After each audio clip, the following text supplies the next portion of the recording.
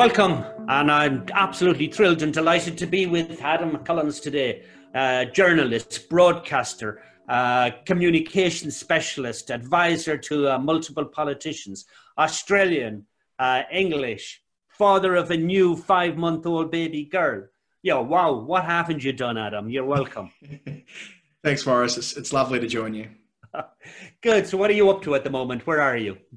Well, I am in my house in North London. I am in the middle of a test series that's being played, which I'm covering for a number of media organisations, but not attending, which is very unusual for me. I like to be where the action's at. It's kind of both my, I suppose, passion in sport and in journalism, but also my business model is that I'm the guy who's on the spot, on the ground, where it needs to be. I enjoy travelling and I enjoy getting the opportunity to witness things firsthand. So it was a fraction odd last week being at home on the sofa when a number of my colleagues were at the ground at Southampton for the first test match in the biosecure bubble, but I wasn't. So it's like purgatory at the moment. We've got sport back, but for me, it's not quite as I most enjoy it. Yeah, okay. And cricket is your passion? Yeah, to an extent. It's certainly, as far as sport's concerned, I kind of grew up in a household where sport was the proxy for everything. In the winter, I was defined by following the Hawthorn Football Club. In the summer, I was defined by playing cricket in the garden or in the front yard, or very classic quintessential Australian upbringing until the sun went down, and would do so from October till March, and then the cycle would begin again. So on the basis of that, I've always had an acute interest in footy and cricket especially. But with cricket, it just was one of those things where at the end of my stint being a political staffer, I had a couple of ideas of bits of writing I wanted to do, and one thing led to another, and I had a column. And after taking a role in another job for a window of time, I realised that I needed to be doing something creative, and writing was a great outlet for that. So I suppose I was able to tie a couple of interests together, that being writing and creative sort of thinking, and also sport and cricket, and having kind of came out of this political tradition where I worked crazy hours and lived a pretty high wire existence through my 20s. This was a nice logical next step. And why are you in the UK?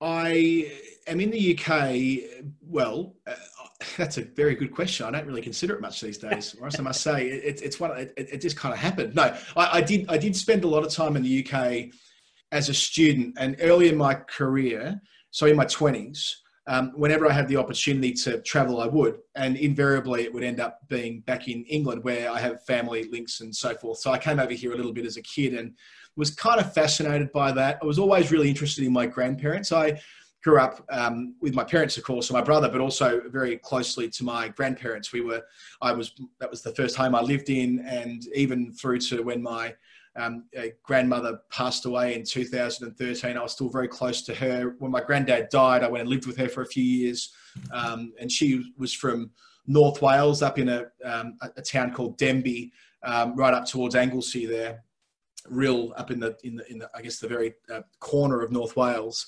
And my grandfather was, he was from he lived in a lot of parts of England, but principally Bournemouth, and he'd been in the military and served in the war and so forth. So I always had a strong interest in their lives.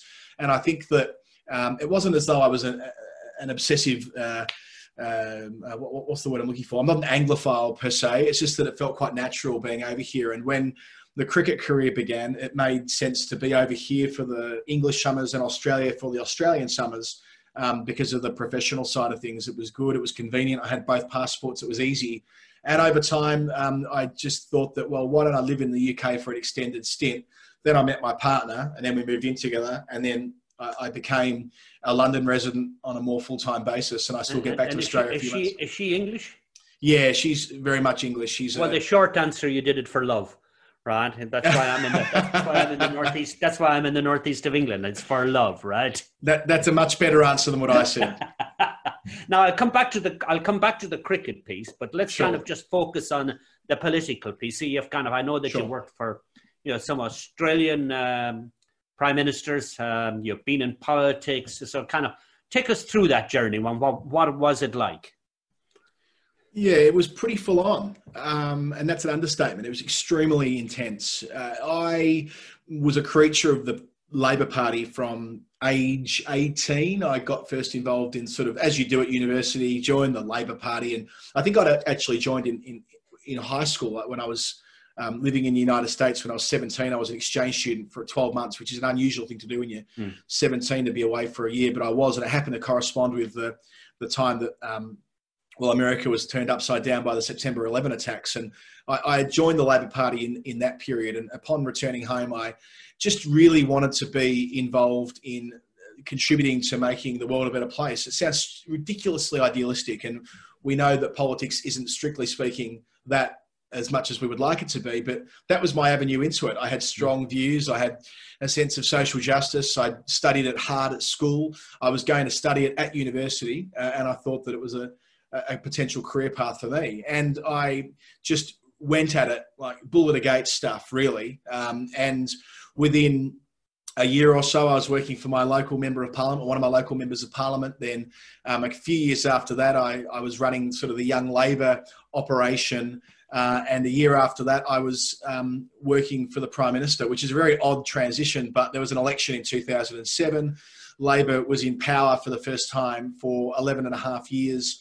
I was very, very fortunate to get an opportunity working on the 2007 election campaign as a very junior media operative. I was 23. I had to collect the newspapers off the truck at 3:30 every morning, and that job continued into government. It was a fraction later. I was getting the papers at 3 to 4 off the back of a truck. I'd take them into the PM's office. I'd scour them with a highlighter. And then at 5:15 each morning, there'd be a briefing with most of the heavy hitters, and I would brief them on the news of the day as they were waking up for their workday. And that was kind of the start of my life working in full-on politics. And after that, I suppose I did relatively well in that setting and enjoyed that setting a lot, enjoyed giving my everything to it. And maybe in hindsight, that was a mistake, giving absolutely everything to a job. But at the time, it didn't feel that way. It felt like the right thing to do.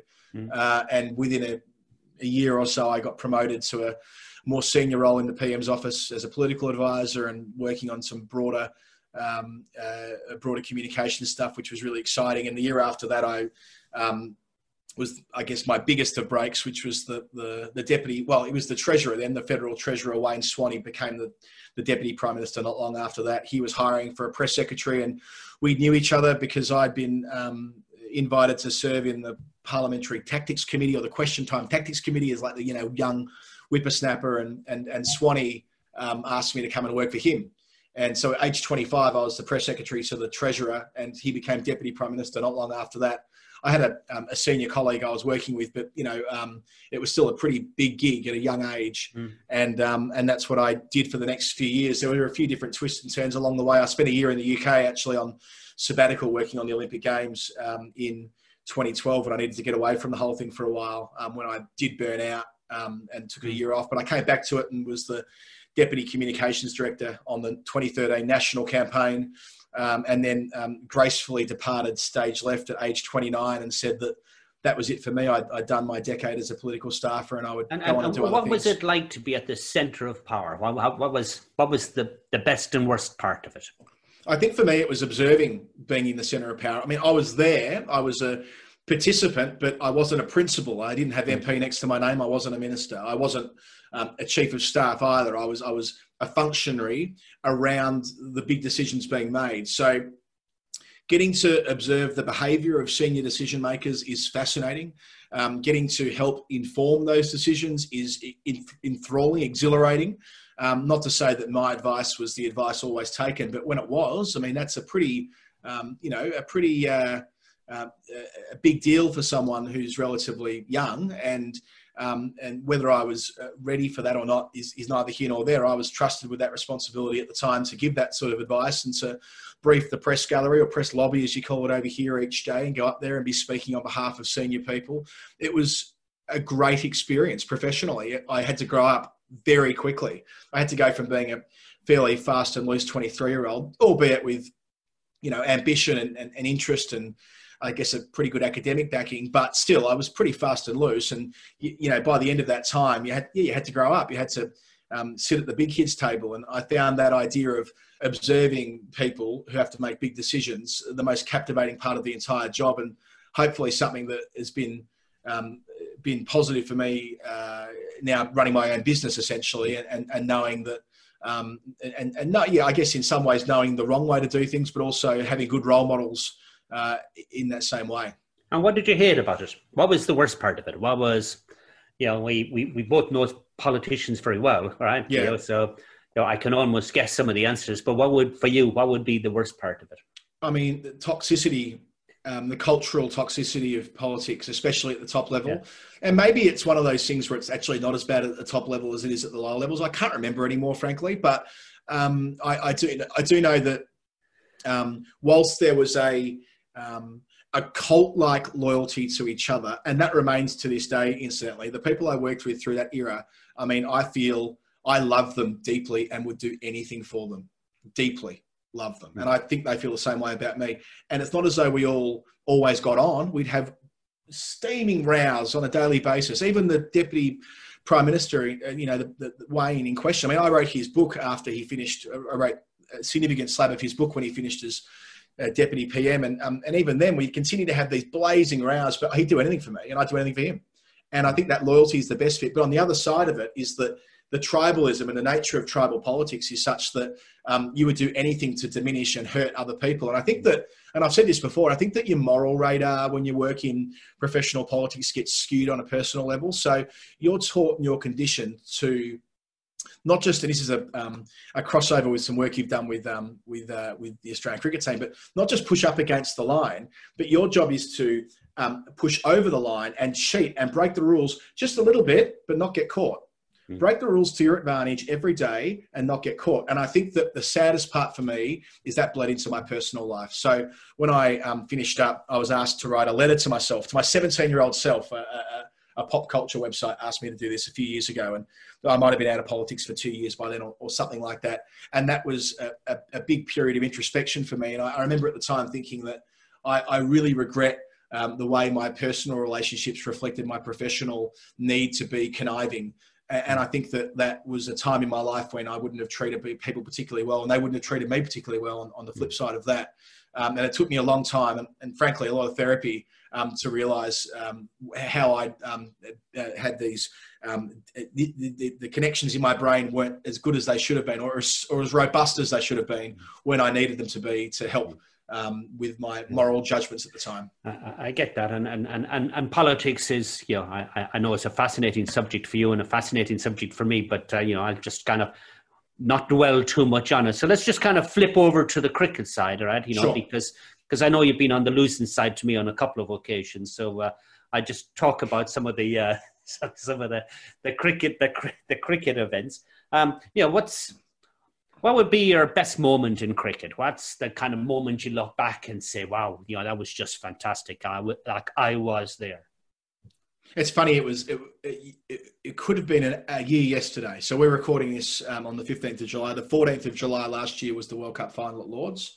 And for me, it was the culmination of a lot of things. So a year earlier, 9 months earlier, in the desert of Dubai and the UAE, I had a pretty remarkable experience where I had I was going to say good fortune. That's the wrong formulation of words. I had the pride of buying the international broadcast rights for the Australian-Pakistan Test Series. I say pride because it was bloody hard work, and it was a massive personal financial risk and reputational risk, and we pulled it off, and it was a raging success, and it was written about around the world, and there's been a documentary made about it on radio by the ABC last year, and it's been, it's probably something that people will talk about for me forever, like in cricket terms. They'll remember me as that guy that did that thing.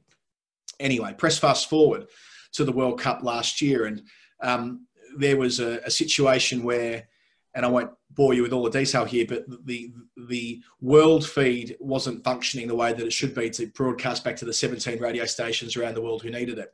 And a radio station I'd worked for came to me and said, "Can you fix this for us?" And I said, I can do this. I want to do this, and I can do this. And I was able to assemble an international caliber broadcast team for the last 6 games of the World Cup, of course, culminating in the unbelievable final, which culminated in a super over. And to be on the microphone myself for that last 5 overs of regulation and in the entirety of the super over, and having done, I think a pretty good job with it. I'm proud of the job I did in calling that moment. For me, it wasn't just a culmination of a day's work. It was in some respects 4 or 5 years of being involved in broadcasting, a lot of it in alternative broadcasting and pirate radio. It's how we got our start on the air, and having that that come to fruition, I guess, in that one moment, that one ball at Lords. And I listen back to it from time to time. It gets played from time to time when I've done various different projects, and it always gives me a shiver down the spine to know that when the time was there, I kind of nailed it, and that was exhilarating. Yeah, that's brilliant. And what would be your worst moments in cricket? My worst moment in cricket is going to take some thinking, because I've had a really great experience. I think my worst moment is more like it's when you're rejected. It's when, for me, I suppose my pride can be dinted when things don't go the way I want them to. When I don't get to do the things I'd like to do, and so on. So it's not as though there's one example of my worst moment, but that's when I'm at my lowest ebb. And I suppose the saddest time in cricket really was the time when I was in South Africa covering the ball tampering saga. I was on air commentating when Cameron got pinged by the officials, and I was in the press conference with Steve and Cameron that night, and I was hanging around the hotel watching Davey the next day, or the days after the test match had finished. And I was on air when the test match finished, in fact, the next day. I remember this as well because I was calling with Adam Voges, a former test player who Cameron considers a mentor and a very close friend. He's former captain in the WA side. And this is Cameron Bancroft, the Australian cricketer, obviously. Cameron Bancroft, the Australian cricketer, yeah, who I know you've had a lot to do with. And Adam don't make that association. I've had a lot to do with subsequently, not in the particular instance. Subsequently, indeed, helping you get back on the right track. But I remember calling the finale of that test match and being extremely emotional, not like crying, but the way I called the end of that, I think it said something like, suffering the humiliation his team deeply, deeply deserve, or something like that. It was a variation of that formulation of words or whatever. I'm gibbering here, but I basically was getting at the point that Australia had earned this team had earned this humiliation, and I wanted to make that really clear. And I think that I got perhaps carried away a bit in that moment, but that's because it was just so sad for them. It was just so sad how it all played out, knowing how their lives were going to be so dramatically affected. When the press conference took place in behind the press box at Cape Town there, I said to my colleagues, he's fucked. He's gone. Steve is gone. That's it. He's going to be sacked. And my colleagues were saying, some of them were saying, oh, come on, mate, it's just a bit of ball, just a ball tampering charge, like he'll get in trouble and he'll, and I go, no. And I just knew, my political instincts kicked in. I knew he was in an enormous amount of trouble. I knew he was lying. I didn't know how, but I knew he was lying, and I knew that he was in enormous amount of trouble. My radar, it ticked off. And that was sad too. I mean, I'd interviewed Steve a number of times and had a strong regard for him as a bloke and as a nice guy and a well-meaning guy. And here he was about to walk into an utter shitstorm, and I knew it. And that was sad. But at the same time, I knew that they deserved what was coming. On a different level, on a cricketing level, they deserved what was coming. And the full story came out in the fullness of time. But yeah, that was a chastening time. Okay, it was. I obviously have very vivid memories of being in that hotel, and in similar ways to you, looking at it with different lens, obviously, and different perspective and different feelings of how to protect or to recalibrate some of the stuff that was going on. But, that was cricket. So who's the cricketer you admire most? Who's looking back? Who would be the sporting hero and why? That's a great question. Who's the cricketer I admire most? It's hard because I suppose in some respects the old adage of never meeting your heroes does ring true when it comes to players I grew up watching, frankly. And that's fine. That's just the circle of going from being a kid to being an adult, that you realise that people aren't necessarily what you built them up to be. I'm sure it's the same with other mentors, not just sports people. But I think that as far as who I idolized as a kid, that was more for their sport. It was more for how graceful they were as cricketers. So Mark Waugh, Shane Warne, it's quite a common answer, I suppose, for a guy of my age to have idolized them as players. But who now I think of in those terms is a slightly harder question to answer. I have a huge amount of regard for a lot of cricketers, which perhaps is why I'm finding it hard to answer your question. It's hard to just nominate one person, I think, as someone I hold in that esteem above anyone else. I'll give you an example of someone I really do admire greatly, though, Jason Gillespie. Jason Gillespie was an exceptional cricketer who I loved watching bowl, but I also really admire the way that he, much like Ian Chappell, actually, who's another person I deeply admire, he has no hesitation in going out there and telling the world what he thinks, even when inside the cricket bubble, it wouldn't always be considered to be de rigueur. So take, for example, the fact that he's a vegan, which isn't really a thing that cricketers do, really, not often, or certainly not historically, having come out of that tradition of the Australian cricket team. Or his environmental activism is another thing I admire, or the way that he talks about his Indigenous background. He was the first Aboriginal to play for Australia, of course. So someone like Jason, I think, is an outstanding human being, and he was an outstanding cricketer. And having got to know him professionally and having had him on various shows that I've done, the esteem I hold him in only grows and grows. And in recent times, just last week indeed, I've worked with Michael Holding, and I'm good friends with Ebony Rainford-Brent, but the way that they spoke last week in the context of the Black Lives Matter, it was powerful, absolutely powerful. Very special, wasn't it? It was an incredible, way to, it was an incredible way to see the whole thing encapsulated in the space of 10 minutes of television. And don't get me wrong, there are other people out there who fought this fight and who have been right at the middle of all of this, but that it was on Sky, I think, was telling. It was like, on a Murdoch product, that they just gave them the space, that a lot of Sky subscribers would hate them for running this topic at the top of their cricket program. And yet they did it anyway. And it was so admirable. And Ebony, on a personal level, having seen the way in which she is just taken to this and made it her mission to be vocal and present for other people. I mentioned on my show yesterday, that must be so draining. Imagine how draining it must be, getting up on top of all the things we have to do in our lives to, make a living, to live a productive life professionally, to care for the people that you love, to be there as someone who supports others. And then on top of all of that, go, right, I'm going to go out there every single day and advocate on behalf of an entire race of people. That is grueling. But there's Ebony every single day doing her thing. She's a wonderful woman. Yeah, she is. I've had the pleasure of meeting with her, and I did a podcast with her as well. Yes. And, she's lovely. She's funny. She's witty, talented, obviously. And, she talks to a topic that's very close to me, because I've got 3 black grandchildren. And, I'm kind of, want a world where, talent is recognized rather than anything else. But anyway, different story. So I'm conscious of the time. We could talk forever.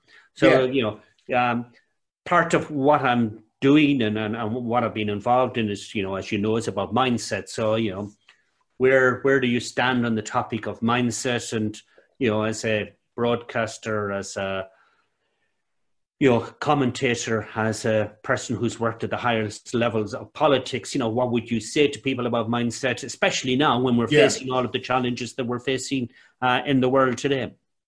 Yeah. Okay. So I reckon that it took me a long time to work out some really important and basic life lessons when it comes to mindset. I think that I was always predisposed to suffering from anxiety. I think that I was always built that way. I'm a control freak, or have been a control freak historically. you could argue perfectionist might be the wrong word, but I've become quite obsessive when I'm working or whatever I'm involved in, really. And for the most part, I think that's a good thing, or a productive thing at least. But I realised over time that it was holding me back a bit, especially when it came to living in the present moment. I think that I spent so much time fixated on the past, what I could have done better, and consumed with the future about what I might do, that I found it hard to enjoy and respect and appreciate what was happening in the here and now. And a number of failed relationships probably spell that out, frankly. But I think the big turning point of all of that was getting out of politics and having a chance to just kind of unpack a lot of times when I made a lot of bad decisions and sort of understand, take responsibility for it. For my mindset, that is. So take responsibility for knowing that it was up to me to be the best version of myself that I could be. And I said this recently to my therapist, actually, perhaps 6 months ago or so, that the reason I was there was to be the best version of myself that I could be, and in turn, the best father I could be before Winnie was born. And that requires constant maintenance. It doesn't come because you want it. It comes because you put the work in, you get out what you put in. Cliched as that sounds, that's how I feel about it when it comes to mindset for me, and being able to practice mindfulness to that extent. So I know that when I'm meditating regularly, and when I'm journaling regularly, and when I'm practicing yoga regularly, that I am a better person to be around. Yeah. I know that when I'm not, I'm harder work, and that can't be a coincidence. It's because you're training your brain, the neural pathways and all the rest of it, stuff I've learned. Which I never thought about before. I just thought that that's just the way I am. That's how I present, as a full on sort of, workaholic and obsessive type. Well, that's just the way I'm always going to be. So there's no point, sort of dwelling on that. Let's make the most of the situation, when instead I realized that there is a way that you can step back from all of this and you can have a more productive relationship with people around you while not giving up any of your other advantages. Yeah. And I say often, if you can't afford 10 minutes a day for meditation, then you need to spend an hour on it. That's kind of one of the general observations, but that's just fantastic, and we could talk forever, but I know that you do the podcast, The Final Word. Where can people find that? The Final Word, finalwordcricket.com is our website, and it contains, everything really, but mostly, the podcast we've been doing there for 5.5 years, and the Calling the Shots miniseries, which has been the documentary I made recently, is also on there, which is a sort of a history of cricket commentary. So that's all inside that finalwordcricket.com website. And it is fantastic, and I would recommend to people to take the opportunity of listening in, because it gives you some good insights on what's actually happening. So what's next for you before we finish up? So where are you going? More cricketing, more broadcasting? What's next for you? Yeah, I hope so. I think of it entrepreneurship as well. Like that story I told you about buying the rights to that series, that was pretty exciting. And I think I need that kind of stimulation. I need to be doing something that's new all the time.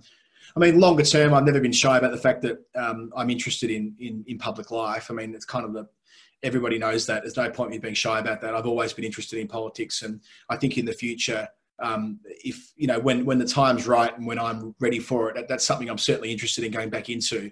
But for now, here in the UK or in Australia? I think in reality it'd be Australia, but let's see how things go. But I think that for the time being, I really enjoy developing. How I thought of it was that I spent my 20s in politics.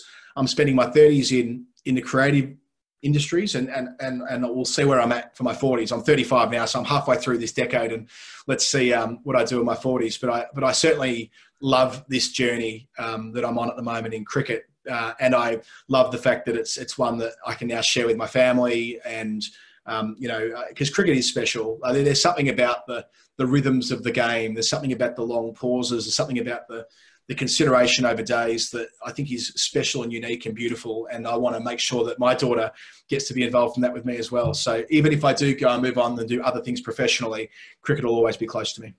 Oh, listen, thanks very much for the time. It's just, as always, riveting, interesting. Your enthusiasm, your passion, your commitment kind of comes across so clearly. I've had the pleasure of meeting you, and I've even had a drink with you, if I remember rightly. Yes. Yeah, we've done that. We must do that again. Do it again soon. Yes. And I can tell you, on the fact of an Irish person talking to an Australian about cricket, when how somebody who has no idea about the game at all, and who's constantly trying to learn it, was fantastic. But yes, thank you for your time. I really thank you, Maurice. You're a good man. Thanks for having me on. Appreciate it. Cheers. Bye-bye. Bye.